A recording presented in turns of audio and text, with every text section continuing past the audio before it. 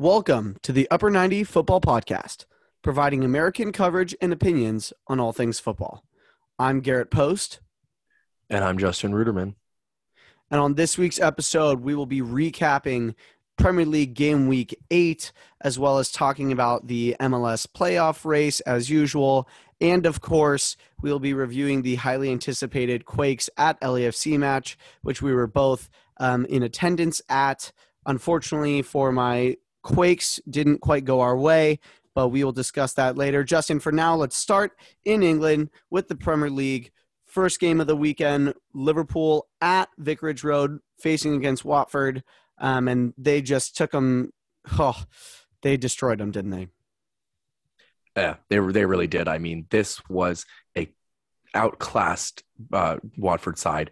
Liverpool from the kick were all over them, creating chance after chance. Watford created their best chance in the 75th minute or something like that with Cucho Hernandez chance, and they hadn't created really anything up until then. It was obviously Firmino got the hat trick. Salah with a peach of an assist for Mane's first goal with the outside of his left boot, as well as scoring another just sensational solo goal, turning defenders inside out and throwing Craig Cathcart to the ground. I mean, it's hard to say that there's anybody in better form in the world right now than Mohamed Salah. So, I mean, this was a fantastic performance from Liverpool all around, completely dominant, 77% possession, just complete domination from Liverpool and showing why they are still title contenders and people should not be counting them out. They are a fantastic team they can score goals at will. Yeah, I mean, I don't know who would be counting them out. I mean, they're obviously very strong contenders. Well, I just mean at the beginning of the season, City and Chelsea and United were probably the third in that. So people were. I've always said, maybe, but Liverpool, not anymore. Liverpool are Certainly more contenders than United. I've always said Liverpool should be higher contenders than United. Definitely the case. And Roberto Firmino is the one who's taking the match ball home after this game, but. It should be Mohamed Salah. Yeah, you said the assist to Mane in the 8th minute, just wrapped the outside of his left boot around it. Perfect ball.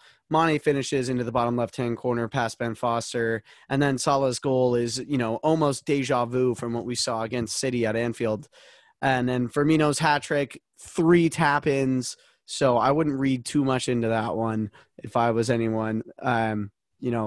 I think, Justin, my opinion about Firmino. I think he's very overrated, but let's not ruffle too many feathers with this one.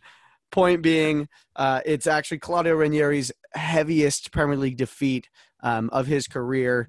First game at Watford, not a good start for him. Liverpool just continuing where they left off. They're going to be very strong contenders. I think it's really a 3-horse race at the moment, and anyone could win it. And with that, Justin, moving on to one of the other teams in that 3-horse race, it's your Manchester City, who faced off against Burnley at the Etihad. Talk us through it. Yeah, a pretty good performance from City overall.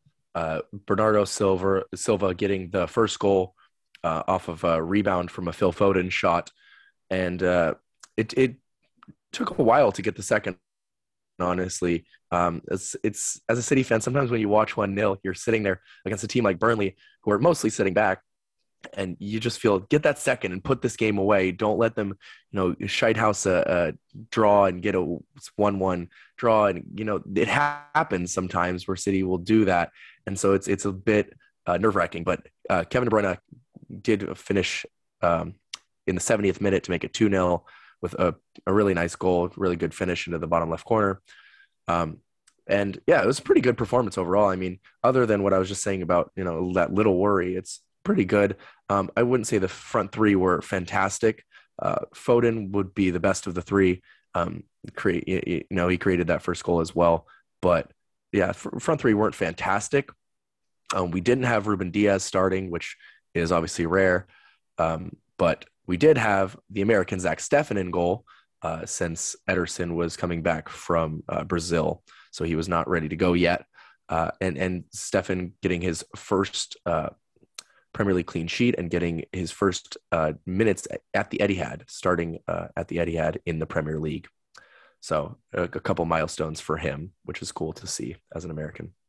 Yeah. Also notably was Jack Grealish's dropping from the side. He was on the bench and did not make an appearance in this match, which I know was bad for both of our fantasy teams, considering I picked him up in my wild card game week 7. You brought him in this week, and then that's, of course, when Foden plays instead of him.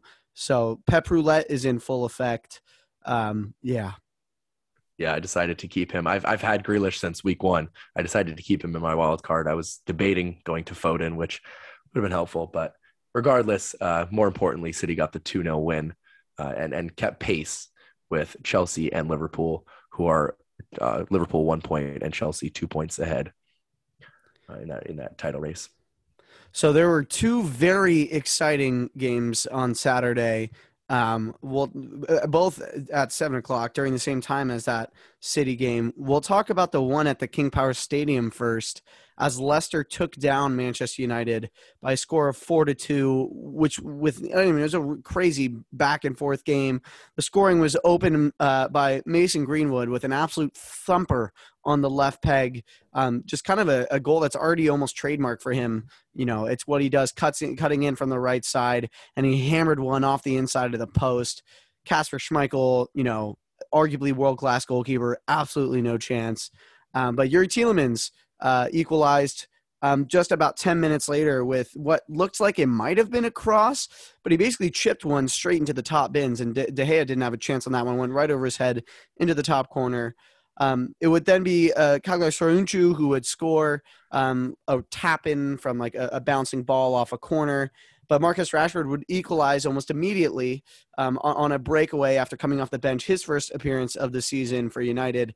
And then just moments after that, literally like 30 seconds, Jamie Vardy with a fantastic finish outside of the right foot to make it 3-2. Patson Daka scored in stoppage time, a tap-in to give the Foxes some insurance. Leicester have been criticized a lot at the beginning of this season so far. Really a big win for them, and a lot is going to be made of Manchester United's defensive performance, especially in this game. Obviously, Varane injured, but it's just not looking like it's good enough from United, is it, Justin? And Ole is certainly on the hot seat. Yeah, absolutely. As you say, Leicester have been criticized a lot because, we think of them as European contenders. They were competing for Champions League last year. Champions League contenders, not even European. They're in Europe every season at this point, but Champions League contenders, certainly. Yet sitting in 11th place right now, even after this win. So not fantastic beginning to their season, but as you say, this is a red flag for Manchester United, and there have been a couple of them this season.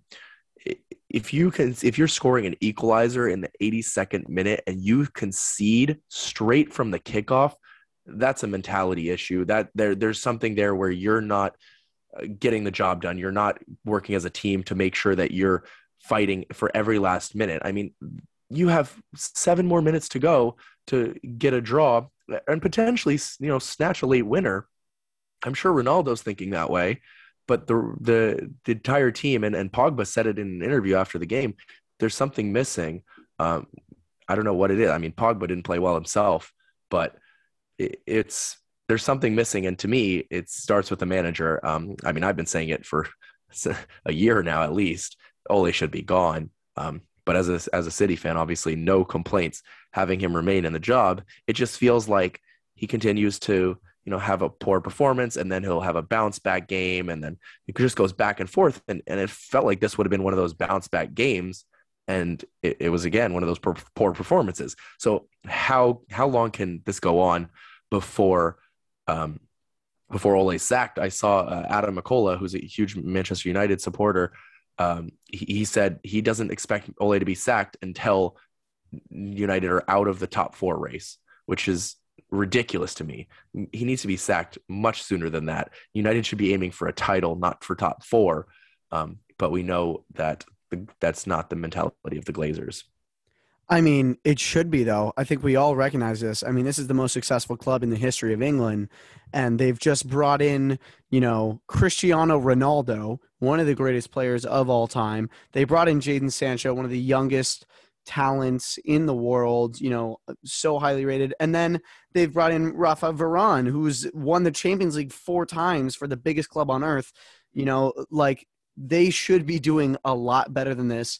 And I think Ole is it's just clear who to point the finger at, in my opinion, because you give any other manager in the top four, you give this United squad to Klopp, to Guardiola, to Tuchel, to even Brendan Rodgers, you could make the argument for, and you're going to get a lot more out of this side than Ole is. I saw a really good point. I forget who this was from, but United's wins this season have not been team victories. They've been individual quality, right? They have individual quality, and a lot of the time that will shine through. But when they play in a game against really tough opposition where they have to be cohesive as a unit in, all phases of the game, going forward, going backwards, controlling the game in the middle of the field, finishing in the final third, being solid in their own third, they fail time after time because the management just isn't up to scratch. So, I totally agree. I think the fact that Ole isn't gone yet just kind of shows how far United have declined as a club since Sir Alex Ferguson left. I think it's kind of crazy that David Moyes, who got thrown into, what was a sinking ship after he left, or after Sir Alex Ferguson left, he got thrown into a sinking ship, only made a couple signings and he was gone, halfway through the season. Ole is now in his third year, been dropped out of the Champions League group stage twice, and now has Ronaldo, Varane, Sancho, has spent a ton of money, still not getting good enough results. Yeah, I think he should be gone ASAP. If I'm a United fan, I'm honestly fuming that he is not out already. Yeah. And it's, as you say, their struggle to defensively, they bring in one of the top center backs in the world, still struggling defensively to just simple back force. Defending. They didn't have him in this game, obviously, but. Right. But throughout the season, and obviously it took him a minute to get there, but regardless, when they're playing teams worse than them, they struggle breaking down a low block. Ole has admitted himself he doesn't understand why they can't break down a low block, and that's tactically that's on him, and that's also on who to be perfectly blunt has been a flop is Sancho. He's come in and meant to help that creativity and help break down that low block, but he hasn't been able to do anything. Now, I will say I don't think he'll maintain this poor form. I think it'll come up, but I was one to say, the Premier League is not the Bundesliga. He will not come in and just tear it up like many expected, which he hasn't done. So I'm sure he'll improve, but yeah, it's all around from United. We've seen, Ronaldo obviously rescue a few, but it's a managerial problem. It's a tactical problem. And until that is solved, I am not afraid of Manchester United in a title race. Yeah, 0 goals, 0 assists for Sancho in 7 appearances. Now let's move on to one of the other thrillers of the day. What I'd argue probably was the best game of that day. It was a Birmingham derby at Villa Park. Villa hosting Wolves. A crazy game. Danny Ings opened the scoring at the beginning of the second half in the 48th minute. Just, popping up and finishing in the box, what he does. And then John McGinn made it 2-0. And at this point, it looks like kind of the same old story for Wolves, who have been, lacking a real cutting edge this season. Obviously, Raul Jimenez is back, but it hasn't been quite the same as of yet. Got his first goal a couple of weeks ago against Southampton. But Wolves flipped the script entirely. 2 goals from center backs in the form of Saiss and Cody in the 80th and 85th minute, just out of nowhere, makes it 2-2. And then in the 95th minute, Ruben Neves lines up to take a free kick. It caroms off Matt Target's back, completely wrong footing. Martinez nestles in the bottom corner, and, the Wolves away end goes absolutely mental, beating Villa at Villa Park. And honestly, I think not enough is being made of the fact that, when Grealish was sold, but then Ings, Bailey, Buendia all came in for Villa, people were really, really high on them. And right now, they're sitting in 13th on 10 points. I think Dean Smith, there should be some questions asked, because I think Villa just have not been good enough based on the investment that they had. And yes, they lost their best player, but they brought in 3, excellent players, and they're just not performing. Well, Bailey's still injured, not so he's not able to play yet. And Buendia was injured for the beginning of the season. He's now in the team, obviously, and did play against Wolves. But yeah, I mean, I don't think Ings has. I was just gonna say I don't think he's been worth the 35 mil they spent on him yet. But I think Wendy is a great player, so hopefully he'll turn that around. Yeah, and Ings has scored a few goals. So I think, Ings has been the only one really worth the money so far. Yeah, But I would expect Buendia to turn form around, and Bailey, of course, has to come back from injury. And what he scored off the bench when he did get a few minutes. So it's not like he looked terrible in the few minutes he was there. But as far as the result, yeah, I mean, this is the first time this season Wolves have been able to score 3 goals. They've been struggling offensively to bury goals, and so it's a good sign for them, moving into 10th place, and Villa, down in 13th. So, I mean, I thought Wolves were going to struggle, and they were struggling at the beginning of the year, and now they're in the top half. So I think they've it's won a 4 of good their sign last for them. 5. Yeah, they've won really. 4 of their last 5. So they're in good form. They beat Watford. They lost to Brentford, obviously, and who are decent side still. But then their last 3, they've beaten Wolves. They've beaten beaten Wolves. They've beaten Southampton. They've beaten Newcastle, and they've now beaten Villa. So all kind of teams who were in and around the same spots as them, and so that's pushed them up into now the top half. Yeah, I mean, it has to be said that those 3 wins were all 15th place or lower. But yeah, I mean, Villa is a good win. I mean, that's where they were sitting though at the time. So at the time, right, exactly. So it's pushing them above there, and then you're beating Villa. You're saying, well, now I'm a mid-table team. So that's what it's looking like for them.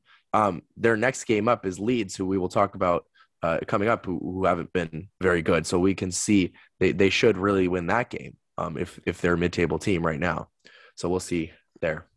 I think that's a perfect transition. Let's talk about Leeds, who went to the South Coast to take on Southampton at St. Mary's and lost 1-0 thanks to Armando Broja's first goal in the Premier League. And Justin, we were talking about this just before we started recording, but I think Leeds, have been very poor. They're sitting in 17th right now. Points-wise, they're the worst team in the league, not called Norwich, Newcastle, and Burnley. And if you're Leeds, that's not the company that you want to be with.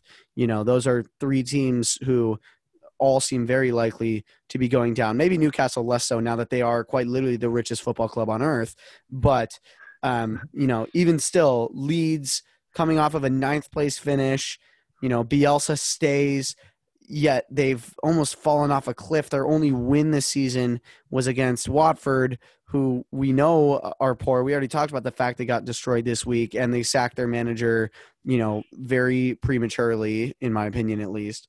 So, I mean, I just think there's not enough talk about how poor Leeds have been. Yeah, I see your point there because, drawing Burnley, drawing Newcastle, and losing to Southampton are 3 results that you're not looking for because, as you say, that's not the company that you're looking to keep. Burnley and Newcastle being the 2 spots right below them.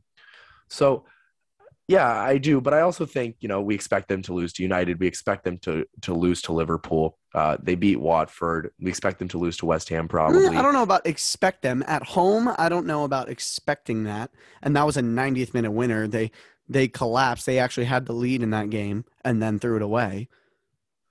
Yeah, but I mean, West Ham, if they're competing for those European spots, should be winning those games. So it's whoever wins those games is really the one going to compete for those European spots. As far as and then obviously they drew everton, which I'm sure you believe Everton should have won, but we should have.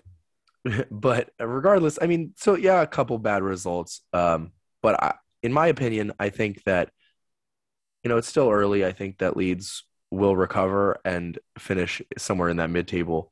But yeah, I mean, after last season, they finished 9th. So definitely, a downturn from that as of right now. But I think they'll recover and finish somewhere in that mid-table range.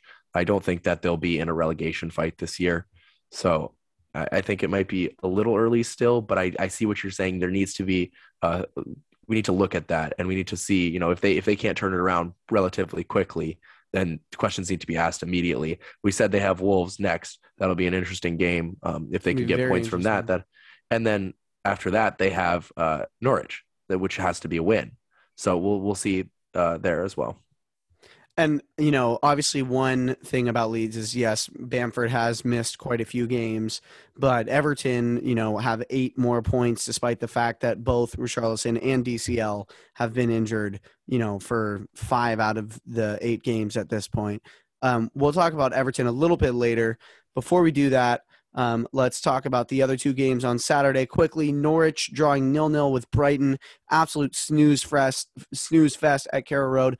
We were debating about whether it was a good point for Norwich last week against Burnley. This is undoubtedly a good point for them against Brighton. But I think this is kind of signs of Brighton's weakness now. This is back-to-back 0-0 draws, as they were unable to score against Arsenal in their last game at home, and Arsenal were not playing particularly well in that game whatsoever. So Brighton, I think, obviously we're sitting in 4th, and people are talking about them as European contenders. I think this kind of shows you against the worst team in the league, they were unable to break through despite having 65% possession. They had the same amount of shots on target as Norwich despite having 65% possession. So I think that tells you something, that Brighton are kind of still having some of the same problems as last year. And we talk about the fact that they have 50 mil burning a hole in their pocket that they got from Ben White, and they just didn't buy a striker. When, I think the whole universe understands that Brighton need a striker. Yeah. I mean, yeah, we talked about it, as you said, 50 mil burning a hole in their pocket, but this is a good point for Norwich, as you say. It's one of those results where it's not good for Brighton at all. Obviously, if they want to be European contenders, which should be their goal at this point, sitting in 4th place, it's not a good result. It's worst team in the league. They should be winning even away, but it's not one that surprises you either, because we know Brighton. We know how they were last year. They couldn't score all of their XG, and we think that they're not going to be as good. But so that's why it's not a surprising result. When I saw, the result, I wasn't like, wow, it's a shocking draw for Norwich. But it's still a result that, as you say, says maybe Brighton aren't going to be those European contenders. Maybe their start to the season is just a little bit insane and they're going to fall off. So it is an indicator of that. So hopefully it's not true. I like seeing, a team shock us and have an incredible season like Sheffield did a couple years ago, when you just don't expect it. It's fun. Well, that's Brentford right now, I think.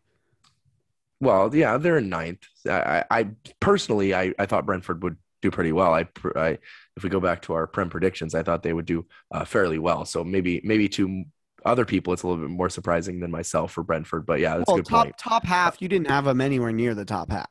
But you had them 15th or something like that? I think I had them 13th or 14th. Yeah, but regardless, yeah, it's one where it casts doubt on Brighton's ability to maintain this form. And we say it's a good point for Norwich. Realistically, it doesn't change anything at all. If they don't start winning a lot of games fast, they could be one of the earliest teams relegated, at least in recent history. Do I think that they're going to be as bad as that Derby team who finished on 14 points? No, probably not, just because I think a lot of teams will probably start to underestimate them, and Norwich will probably pick up a couple wins. But in terms of a draw here, they needed a win here, to change anything about the fact that they're getting relegated. They know they're getting relegated, and we all know that they're getting relegated. So speaking of Brentford, let's move on to that game at the Brentford Community Stadium. They hosted Chelsea, and this was a shite house from Thomas Tuchel's men. I don't think there's any other way to describe it. They got dominated in this game. I mean, not in possession, but 7 shots on target to 1 in Brentford's favor. You look at the XG. Chelsea's XG was like, 0.2 or something like that. So it was Ben Chilwell's goal, and really well-taken finish, his kind of second in consecutive match weeks now, because he had a nice goal beforehand as well. But yeah, Chelsea, I don't know how they got away with this. Here's a stat for you. They created 0.02 XG in the second half against Brentford. They had 0.28 in the entire match to Brentford's 1.88, and Brentford didn't score. And Buemo hitting the post twice. Yeah. I mean, I said it to you when we saw this result. It is, I mean, Chelsea are glorified Burnley. They are a shitehouse team. They sit back and they defend in a 5-back, and they will counterattack. And yeah, they'll have sometimes, but against teams that aren't as good because they have good players, but they're not creating the chances. As you say, one shot on target. I mean, you have to bury that. You have to be extremely clinical to win this game with one shot on target versus Brentford 7 shots 5-17. It's one of those games that Chelsea continue to shitehouse. They continue to do it, honestly, and it's Tuchel ball, and it's working because they have a fantastic goalkeeper who had a fantastic game, and they have a pretty solid back line who are good at not conceding goals, even if they concede chances somehow. But yeah, it's really interesting. It's one of those things where you feel like everyone's hyping Chelsea up and they keep shitehousing these wins, and eventually they have to fall off, right? But will they? I don't know. It's so weird because they continue to do it and it continues to work, but it's a philosophy that doesn't make much sense. Yes, parking the bus is a popular idea, but when you're getting dominated like Chelsea were in XG, you shouldn't be consistently winning. As you said, I mean, Chelsea had 0.28 XG compared to Brentford's 1.88. So, I mean, nearly 2 goals to a quarter of a goal XG. I mean, that is a large difference. And all the stats besides possession will tell you that Brentford were the better side and deserve that, at least a draw, if not a win there. So yeah, I mean, to me, it says Brentford are a good team. And it continues to cast doubt on Chelsea. I said it in our last episode, or I think it was 2 episodes ago, actually, because when they lost to City and then they lost to Juve. I mean, neither of those were good performances. And this wasn't a good performance either. They may have gotten the win here, but not a good performance from Chelsea, a very good performance from Brentford.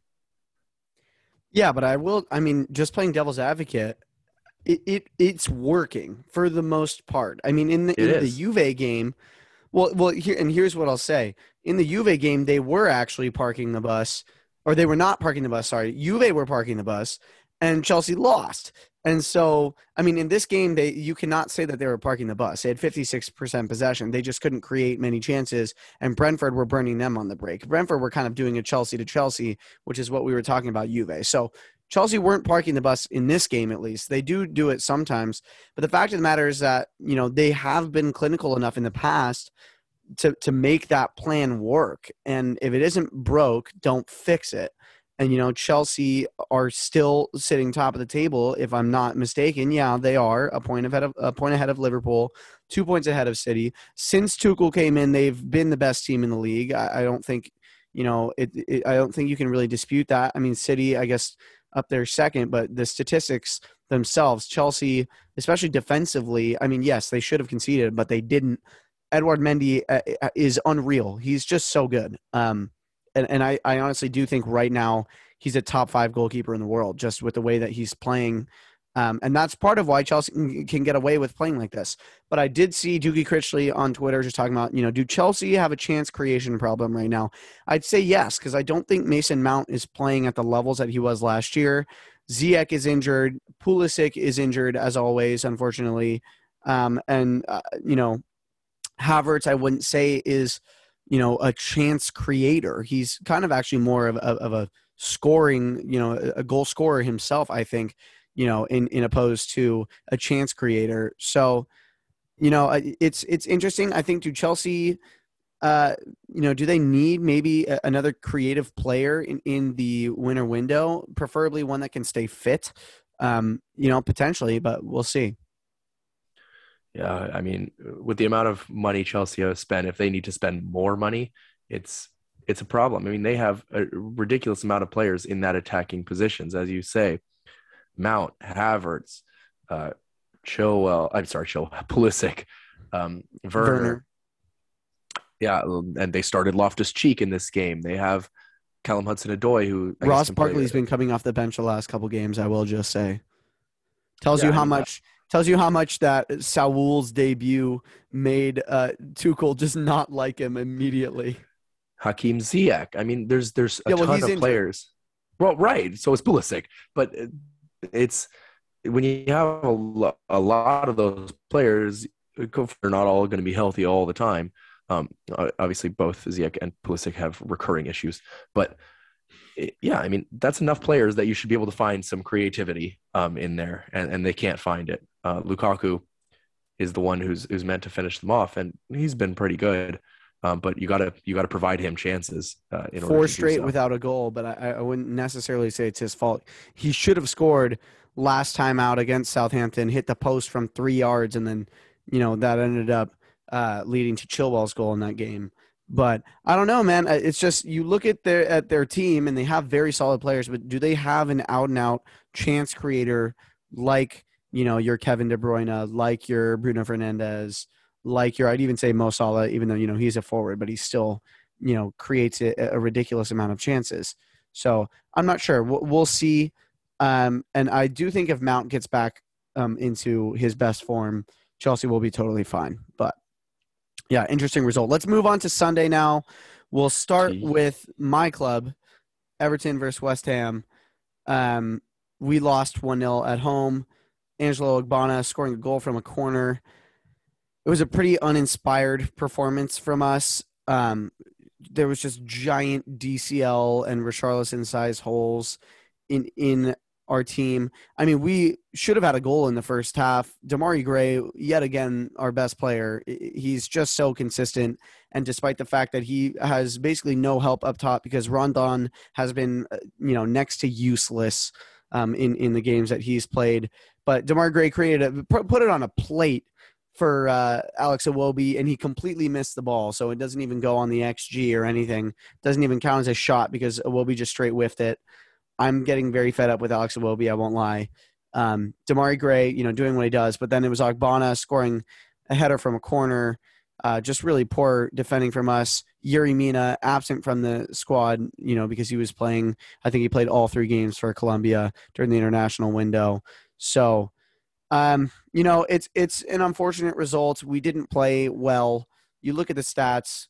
61% possession for West Ham, 4 shots on target to our 2, 16 shots to our 15. Like, that's not horrible, but I'm not going to take too much from it just due to the fact that, our 2, I'd say, apart from Damari Gray, obviously, our 2 most influential players going forward in DCL and Richarlison remain out. Rafa actually spoke today about the timeline for their return. Seems like Richarlison will be back sooner than DCL, but we really need both of them back immediately because, this was just so poor going forward. I didn't think Townsend was very good. Rondon is, as I said, just not providing anything. So, yeah, disappointing result for us. For West Ham, it's a big win for them, I think. Goodison Park is never an easy place to win necessarily, even when we have a bit of a depleted squad. Last couple games, the Goodison crowd has really carried Everton through. But, yeah, what were your thoughts on this one? Yeah, I mean, as you say, it's a good result for West Ham. It pushes West Ham right above Everton on goal difference, both on 14 points. West Ham now in 7th with Everton right behind them on 8th. So yeah, it's one of those European 6-pointers. If the winner is looking better for European spots, looking more a contender. Everton maybe looking a little bit outside right now. But both teams with a lot of ability to improve and move into that spot. So yeah, it's an interesting one for sure to see West Ham, especially away, winning that game, because I would expect them to win it at home probably, or definitely not lose it.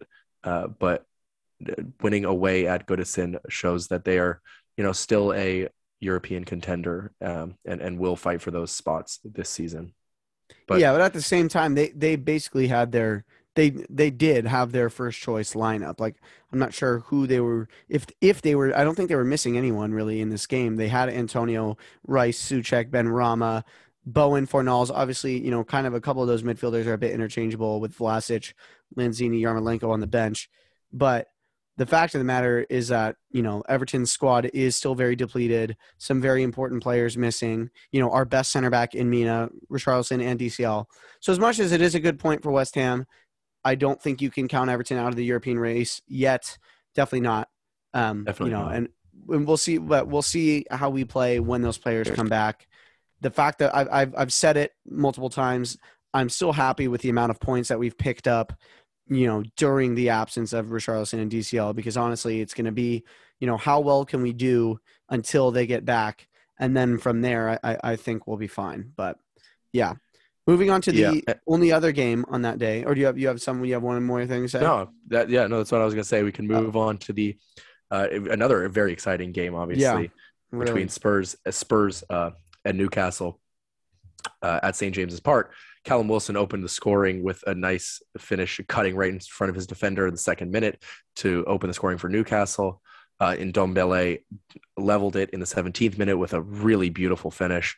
And then Kane broke his scoring drought finally in the 22nd minute. He thought he was offside on his run.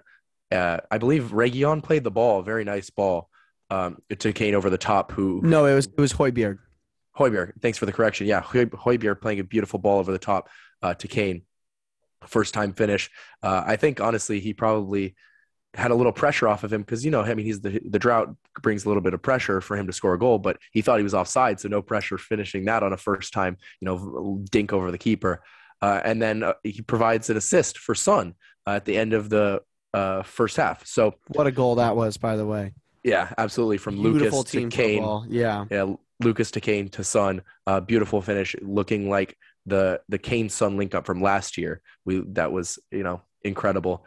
Jonjo Shelvey getting a second yellow to be sent off, and then Eric Dyer scoring an own goal to make it 3-2, which one of the most comical own goals I've seen in a long time. Yeah, bad own goal, but since we're mentioning his own goal, we do need to mention what he did positively, which is essentially save a fan's life. Him and Reguilon stopping the game when a fan had a cardiac arrest and getting him treatment very quickly to save his life, really. So well done there, but on the own goal, not so much. Luckily for him, didn't end up mattering as far as the result. 3-2 win for Spurs, getting the 3 points that they needed at St. James's Park. What were your thoughts on this one, Garrett? I mean, Callum Wilson scores 2 minutes in. It's Newcastle's first game after the takeover. They've been wanting rid of Mike Ashley for God knows how long.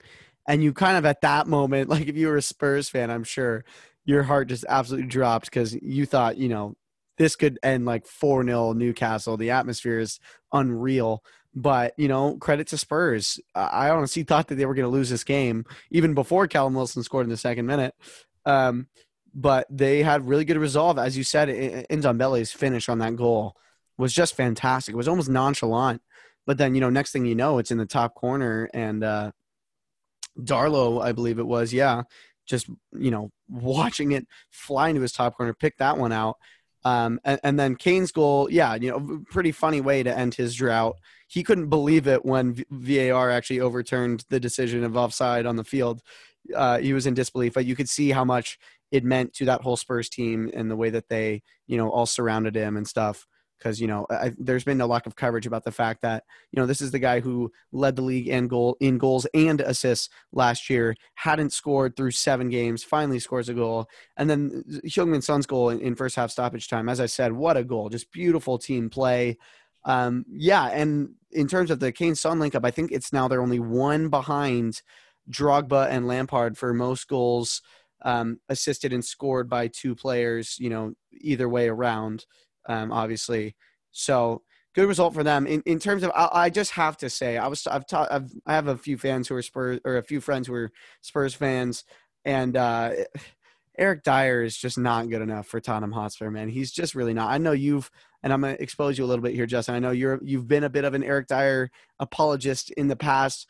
But you look at that own goal, man, he's just a clown sometimes. And yeah, fair play. Okay. Him and Reguilon did a good thing, helped out a fan. But if we're talking about football, Eric Dyer should not be on that pitch. He just really shouldn't. I think he's nowhere near good enough. The Spurs fans I've talked to are sick of him. So I just have to say that own goal just cracked me up because, he does something good and then doesn't ruin it, obviously, because some things are more important than football, but, then goes and just scores a just horrible own goal. I just couldn't help but chuckle at that one. Well, as you say, what you mean by a Dyer apologist? I said last season that they didn't have a better center back to put in his spot. They started Sanchez and Dyer last year. Now they have Romero, obviously, and they're starting Dyer over Sanchez. So maybe there's an argument for that to be made. But yeah, I mean, if they can get better center backs in, maybe so. But unfortunately for them, they may not have it. No, I'm not letting you get away with this, Justin, because you told me that he would start for Everton every game. You told me that I can find the receipts after this recording. No chance does Eric Dyer get an Everton squad. Last season, yes, with Godfrey, no chance. In good form, probably, but no, even with Godfrey, you don't play him over Keane or Mina, no chance. Over Keane, probably. Keane's not good, man. Keane is not a good player. I'd say he's just as good as Eric Dyer, and even then throw Mason Holgate in there. But it's Godfrey and Mina. The only reason Godfrey isn't playing center back right now is that he's been playing right back because of Seamus Coleman's injury. But now Seamus Coleman came back, and look, Godfrey got thrown in at center back. So there you go. I mean, if you prefer Keane to Dyer, go ahead. I prefer Dyer to Keane. Keane has made Either way, Godfrey starts. Either way, Godfrey starts over Dyer, so it doesn't matter. Godfrey and Mina both are significantly better than Eric Dyer. So your statement's still wrong. I said last year before Godfrey was turning into good form. Yes, I said that. Like I said, you did not say it before Godfrey. Okay, we'll discuss this more off the pod. But no problem. No problem on or off the pod. I would choose Godfrey over Dyer. I would choose Dyer over Keane. I'll be very clear about it. No problems here. You're not choosing Dyer over Mina, though, are you? No. Okay, good. I'm choosing Dyer over Keane. So when Keane starts for Everton, as he continues to do, I would only choose because Eric Mina Dyer always over gets him. injured. It's still Eric Dyer. Eric Dyer would not start in a fit Everton 11 ever. So, anyway, let's move on to the final game of the week, which was today, Justin. At the Emirates, another crazy game, man. We had a lot of really entertaining matches this week. The Premier League treated us on its return after an international break that felt like forever. It was Pierre-Emerick Aubameyang who opened the scoring in the 8th minute. It was a shot from Nicolas Pepe, which was well saved by Vicente Guaita, but Aubameyang was there on the back post to tap it in, which, wasn't actually the easiest finish. Managed to get the outside of his right boot on it and hook it into the net. Arsenal go up 1-0. Feel-good factor is back. And then James McArthur, Justin, somehow avoiding getting sent off. I mean, I saw a debate about this, but for me, it is a red card. The hack that he had on Saka, which did end up injuring him. Saka had to come off at halftime.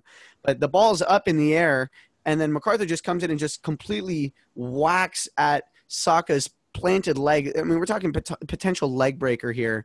So Palace were very fortunate to still have all 11 men on the pitch. And then Christian Benteke, of all people, gets through in on goal. Really good finish from him. And in the bottom right-hand corner, there was a big inquest about whether Thomas Partey was fouled in what was the giveaway to give Benteke the ball and the goal. And then Palace take the lead through that man, Odison Edouard. A bit of a deflected shot, I believe, off the bottom of the crossbar. Ramsdale, some questions of him being able to save it or not. But 2-1 Palace, and at this point, the Arsenal fans on my timeline were losing their minds, and it was quite hilarious. But in the 95th minute, it's Alexandre Lacazette, actually 30 seconds or so past the minimum amount of allotted stoppage time, manages to tap home a rebound after Ben White's shot hit Martinelli, which then hit Guaita, and then comes Lacazette. I know you were fuming because you thought you were going to get a Ben White assist on FPL, and you didn't. But, I mean, Justin, what are your thoughts on this? Because just quickly, before you go, I want to say, the attitude, before Alex Lacazette's goal versus after is a bit ridiculous. I think either way, Arteta needs to be criticized for this because Arsenal should not be barely scrapping a draw at home against Palace with a very fortunate 95th minute winner. I still just don't think Arteta's the man for Arsenal. I just don't. Well, that's another debate. But as far as this performance, I mean, Arsenal looked really, really the first 10 or 15 minutes. I mean, really dominant. And then, they were up 1-0, and then it turned. Palace, for the last half hour of the first half, were controlling the game. They probably deserved a goal during that time. And they ended up getting that goal at the beginning of the second half through Benteke.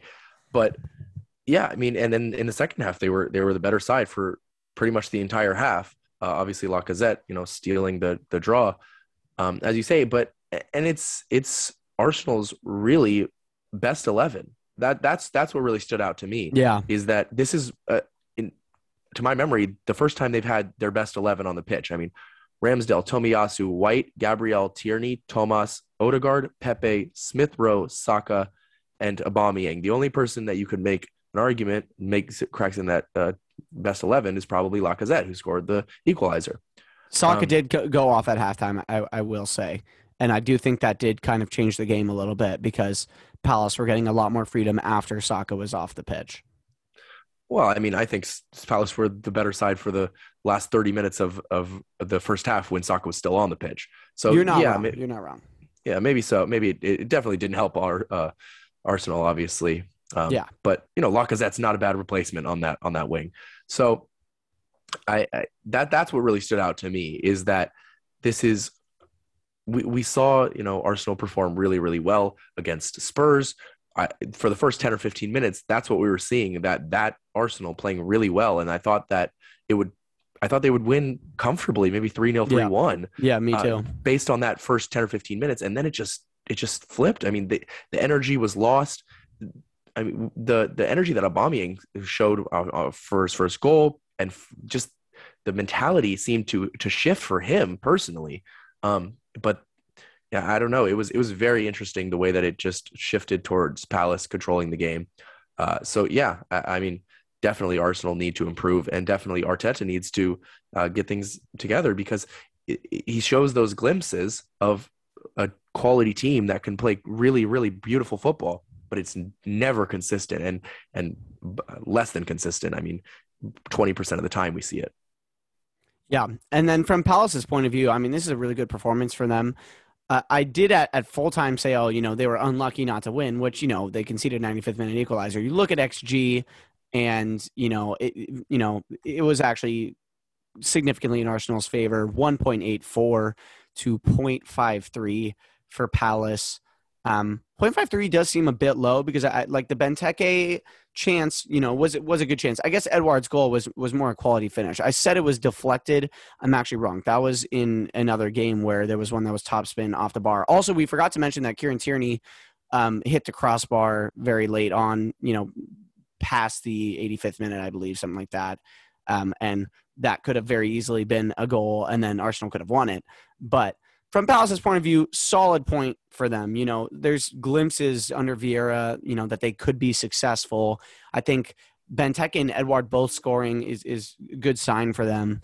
They're going to need players to be consistently scoring if they want to, comfortably finish, which I think they will. I still don't think that they're going to be in danger of relegation. And especially when you consider the fact that they had this performance at the Emirates, which, was very buoyant, especially in the first 15 minutes because Arsenal were completely on top. And they did this all without Wilfried Zaha in the squad whatsoever. So from Palace's point of view, I think it's quite a decent point.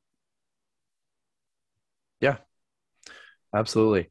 And with that, I think we can conclude our Prem coverage and move on to MLS, where we had a lot of big games happening, but not necessarily a lot of actual action or movement in the table, because I mean the playoff race has really been from 5th to about 10th place, right, from RSL through San Jose, and we had a bunch of games with teams within those places and not a single movement because, as we will discuss later, LAFC got that win that we were in attendance for, So maintained, the lead over San Jose, widening the gap a little bit.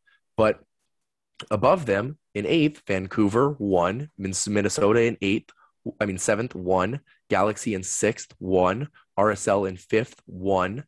It was one of those times where it's like you think you're gonna move up the table when you get a win, but then every other team in front of you wins and you gain nothing. You just don't lose pace.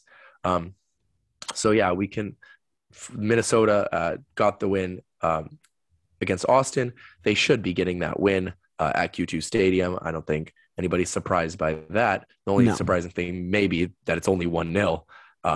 Austin, concede a lot of goals. And Minnesota maintain their spot in seventh, as I just mentioned.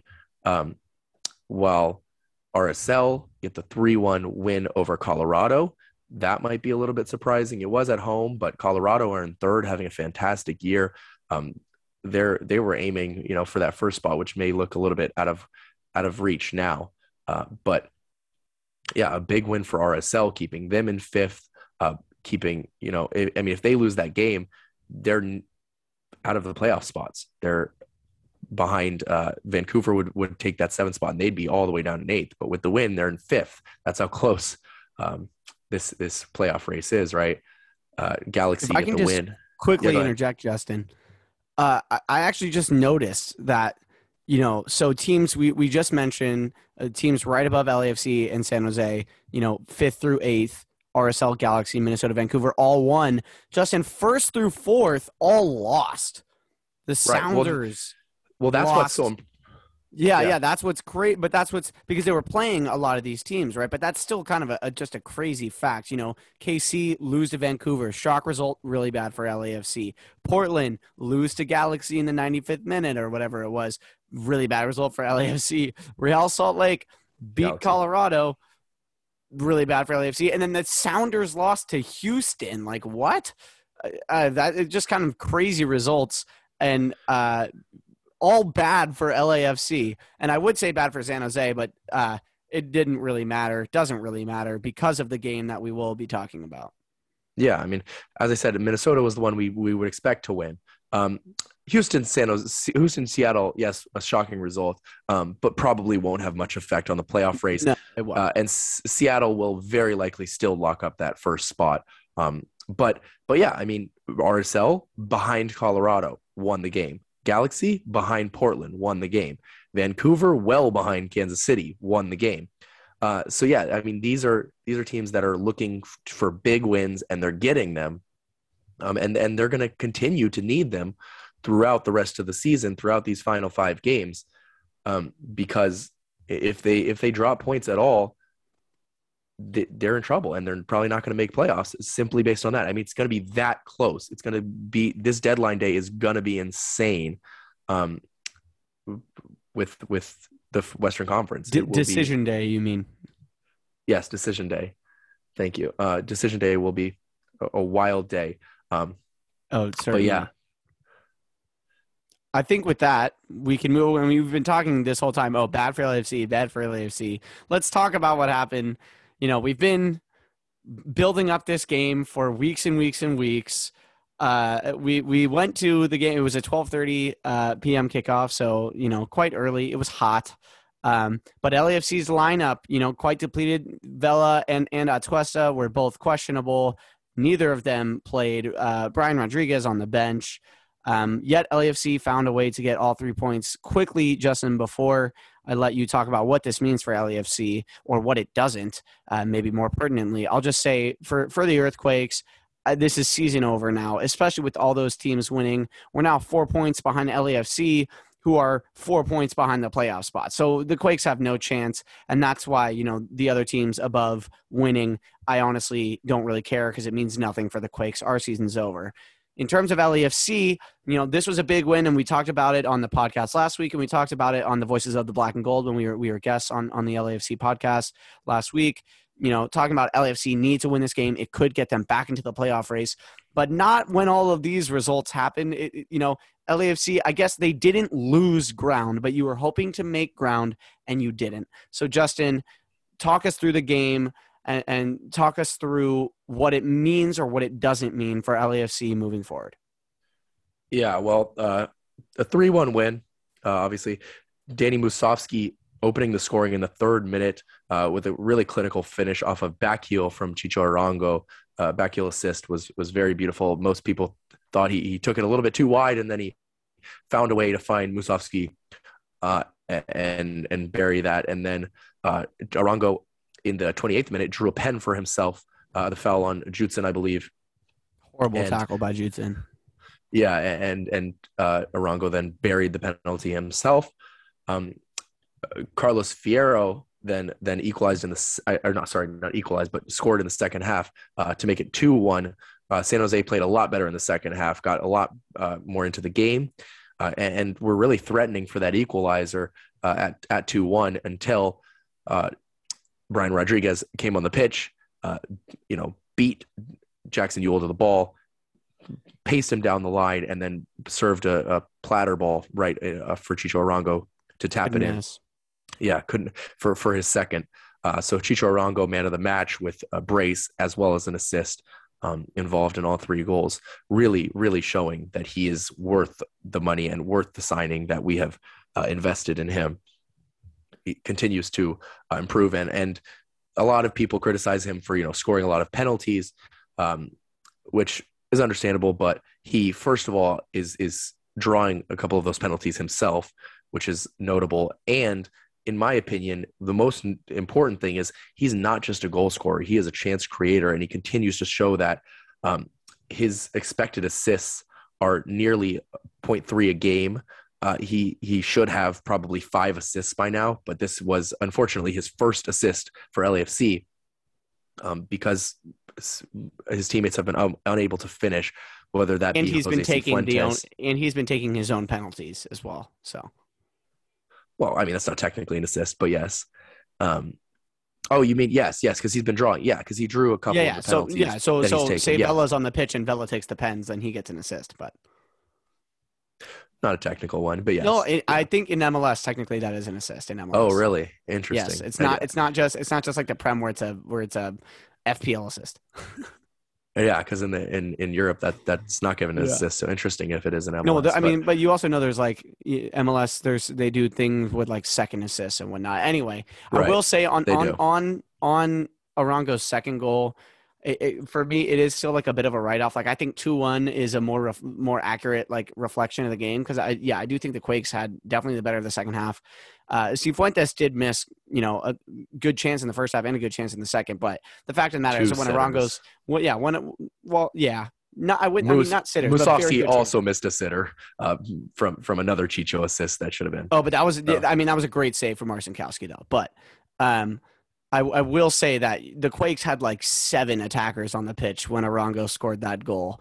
It was Fierro, Wando, Cowell, Rios.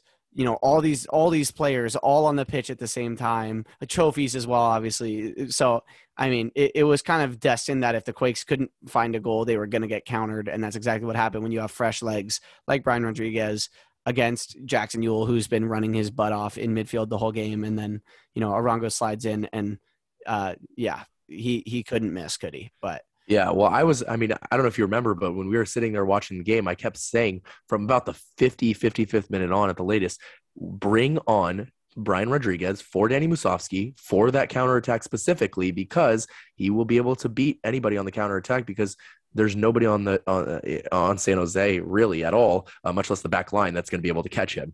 And that's Cade Cowell could, but he's not a defender. So right. And finally he came on in the 76th minute. And did exactly what I expected him to do. But I would have liked to see that sub earlier, if I'm honest, because if there was that chance during that 20 minutes that I think he should have been on for San Jose to equalize, and it definitely could have happened. Luckily, it did not. But yeah, as far as player-wise, I mean, Kim Moon-Hwan had a fantastic game on the right wing back. He often is criticized for his defensive failures, tracking back, because he loves to fly forward. But he was very good defensively, tracking back in this game, probably his best defensive game in an LAFC shirt. And then Marco Farfan, I believe, also deserves a shout out because he gets a lot of hate for his play, but it's because Bob continues to play him out of position. He is, a right back, really a right wing back, and he has been played as a left wing back and a center back, primarily in a back three. And that's what he was playing in this game is the third center back in a back three. Left center back. Right. And he played it extremely well, was consistently reading play very well. And just getting there in the right position to make the tackle. So defensively, a lot better performance from LAFC than we are used to seeing, especially from those two. So that was good to see. I will say just quickly, there was the Kim Moon-Wan, he saved a goal from Abobasi, where Abobasi took the shot, Blackman got a hand to it, it was trickling in, and Kim got there to clear it. But it was Kim's fault that Abobasi got the ball in the first place. He completely just didn't read. There was a ball that deflected, came in, and it was right next to him, and he just missed it, and it went to Abobasi. But you're right. He did definitely have a much better game than we anticipated. And talking about calling for subs, I wanted Cowell on. Almeida appeased me, brought him on in the 55th minute.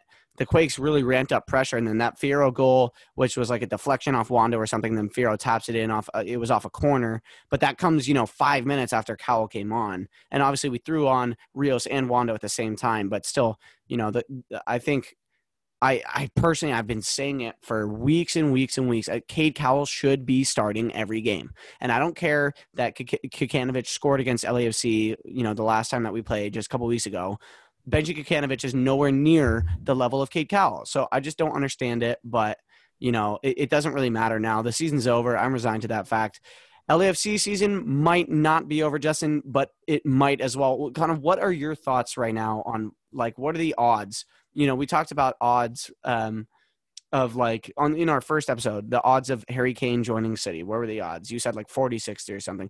What do you think right now are the odds LAFC make the playoffs, considering that, yes, they won this game without Vela and Atuesta, but all the teams that they needed to lose, they all won? Yeah, if I had to give a percentage, probably give somewhere around 30%. I think it's unlikely, but it's definitely possible. The one team that I really think is possible to catch is Minnesota in that 7th spot, because they have a lot of difficult games coming up, including yourselves, including ourselves. In a week, we get to play them in Minnesota, which is going to be a massive, massive game. Obviously, you have to win that game. Yeah, of course, but we have to win probably 4 of our final 5 games. Which is a big ask, but it's definitely possible. And Minnesota have essentially all 5 of their games left are difficult games that are not going to be easy wins. Playing Philadelphia, then they play us, and then they play Vancouver, who are also fighting for that playoff spot. They're in 8th, right ahead of LAFC right now, and then they play Sporting Kansas City and Galaxy. So none of those are easy games for Minnesota. Not that LAFC have easy games, but we do get to play Dallas next. So that should be a win. Dallas as a win, and then we go to Minnesota. Seattle is the one that, I think we might – it's just hard to beat Seattle, even at home. They're so good. So it's that one that I think we could, drop points, even lose if we can win the other 4. But that's a big ask. Winning 4 out of 5 games, 3 of them being on the road, is not easy. Yeah. The hope being, we should beat Dallas. Dallas are not a very good team. That should be 3 points. The big game then, Minnesota. If we can win that really could turn the season into a likely playoff, because even if you lose against Seattle, Vancouver you can beat at home. And obviously they're competing against us for the playoff spot. They're right ahead of us right now. And then Colorado, who is definitely a difficult game. It will be at Colorado, but the hope there is that Colorado has nothing to play for and they don't put out their best 11. Because if they're currently sitting in 3rd place, if I'm not mistaken, and they don't really have a shot at first. I mean, they really don't. And by decision day, I'm sure they will not. have a spot there. So, I mean, it's really just seeding, whether they're, third or fourth or, right around there. So if they have something to play for, they might put out a good side. Otherwise, they might decide to rest people for playoffs, which would be very beneficial for LAFC. I would expect Vela and Atuesta to come back for this Minnesota game since it's so large. I not necessarily for it's Dallas. the season. Yeah, no, I think if you don't beat Minnesota, you're done. I think the Seattle game might not end up mattering at all because we got to beat Dallas first. Yeah. Yeah. Okay. Well, let's assume that you beat Dallas, which, it's in Dallas, so who knows? But I think most likely you guys are going to be a lot more motivated than they are. Their spirits are going to be low as well, with the news breaking today of Ricardo Pepi, asking for a transfer. And, we've been hearing about stuff with Wolfsburg for a while now. Anyway, Dallas's morale should be pretty low. You guys should win that. So assuming that you do win that Minnesota game becomes the biggest game of the season right there. Because if you win, you have a chance, you have a good chance, especially obviously if you beat Vancouver after the Seattle game. But if you don't beat Minnesota, Justin, it's over. It's over. I just don't think you have a chance, even if you do beat Vancouver, because Vancouver are not in one of those playoff spots. They're on the outside looking in just like you, but they're a place ahead. It's Minnesota who are in that final playoff spot. So if they, get that 6-pointer over you, I think it's called right there. It's over. Well, yeah. I mean, I agree completely with what you're saying. I just think it's over if we lose to Dallas. It's over if we lose to Vancouver. It's over if we lose to Colorado. It's over if we lose any of these, really, besides Seattle. I don't think it's over if you lose to Dallas necessarily if Minnesota and Vancouver both lose. No. If we lose to Dallas, our season is over. There's no way we catch them if we lose to Dallas. Well, because that means you'll lose to other people. But, I mean, unless we beat Seattle at home. What I said at the beginning is we have to win 4 of 5. It doesn't really matter what those 4 of 5 are. I mean, obviously, Minnesota is a little bit more important. Vancouver maybe as well. But 4 of 5 is where I stand. And I just think Seattle is the hardest of those to win, even though it's at home.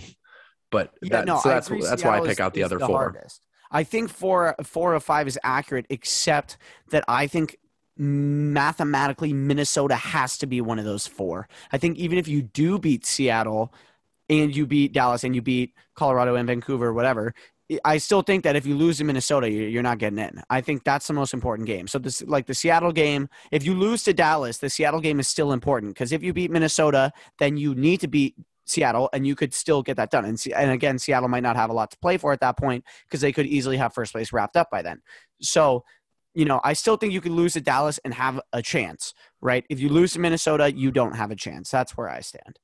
Yeah, and it is worth pointing out as well that Minnesota play Carson Galaxy on the final day of the season. So it is very, very, very possible that LAFC fans will be rooting for Galaxy on the final day of the season. Wow. That's a new one. I don't think we've ever seen that one before. Yeah. So I said it on the Voices of the Black and Gold. As much as I don't want to root for Galaxy, I kind of hope I'll be rooting for Galaxy because if we're still in a playoff contention, yeah, exactly. If we're still on playoff contention on the final day, then that's a good position from where we are right now. Yeah, and then it's very possible that you play Galaxy in the playoffs. So that could be interesting. Anyway, I'd rather knock them out, but that works too. Yeah. You have any final thoughts, Justin, before we wrap up this special episode? My final thought is it was fantastic having you come to the bank. I loved it, and I hope you had a good time. It was your first time at the bank, even though you couldn't get that win. It was a great time tailgating and going to the game together. No, yeah, I had a great time. It was really fun. I thought the mixed reaction. So there were some LAFC fans who respected that I was one of the few Quakes fans at the game. We'll say. I mean, the ultras were there, and I loved them. When the 3252 had a break in a song, you could hear them. But other than that, but still, respect to them for traveling. But there were also a few LAFC fans who were not so enthused by my attendance, which I thought was quite funny. We both got a chuckle out of it. But yeah, no, it was a great time. And with that, Justin, I think we will call it there. Thank you so much for listening. Be sure to follow us on Twitter at U90Football. That's U90Football. We will see you next week as we will be recapping match week 3 of the Champions League, which kicks off tomorrow as we record this today, as you are listening. So that should be entertaining. And then we've got more Premier League fixtures as well. And, some of the crucial games. That LAFC Minnesota game will be happening before our next episode. So we will certainly be talking about that either as, another step in LAFC's potential resurrection or the death of their season and potentially the Bob Bradley era. So look forward to that. Thank you again for listening. Have a great rest of your week.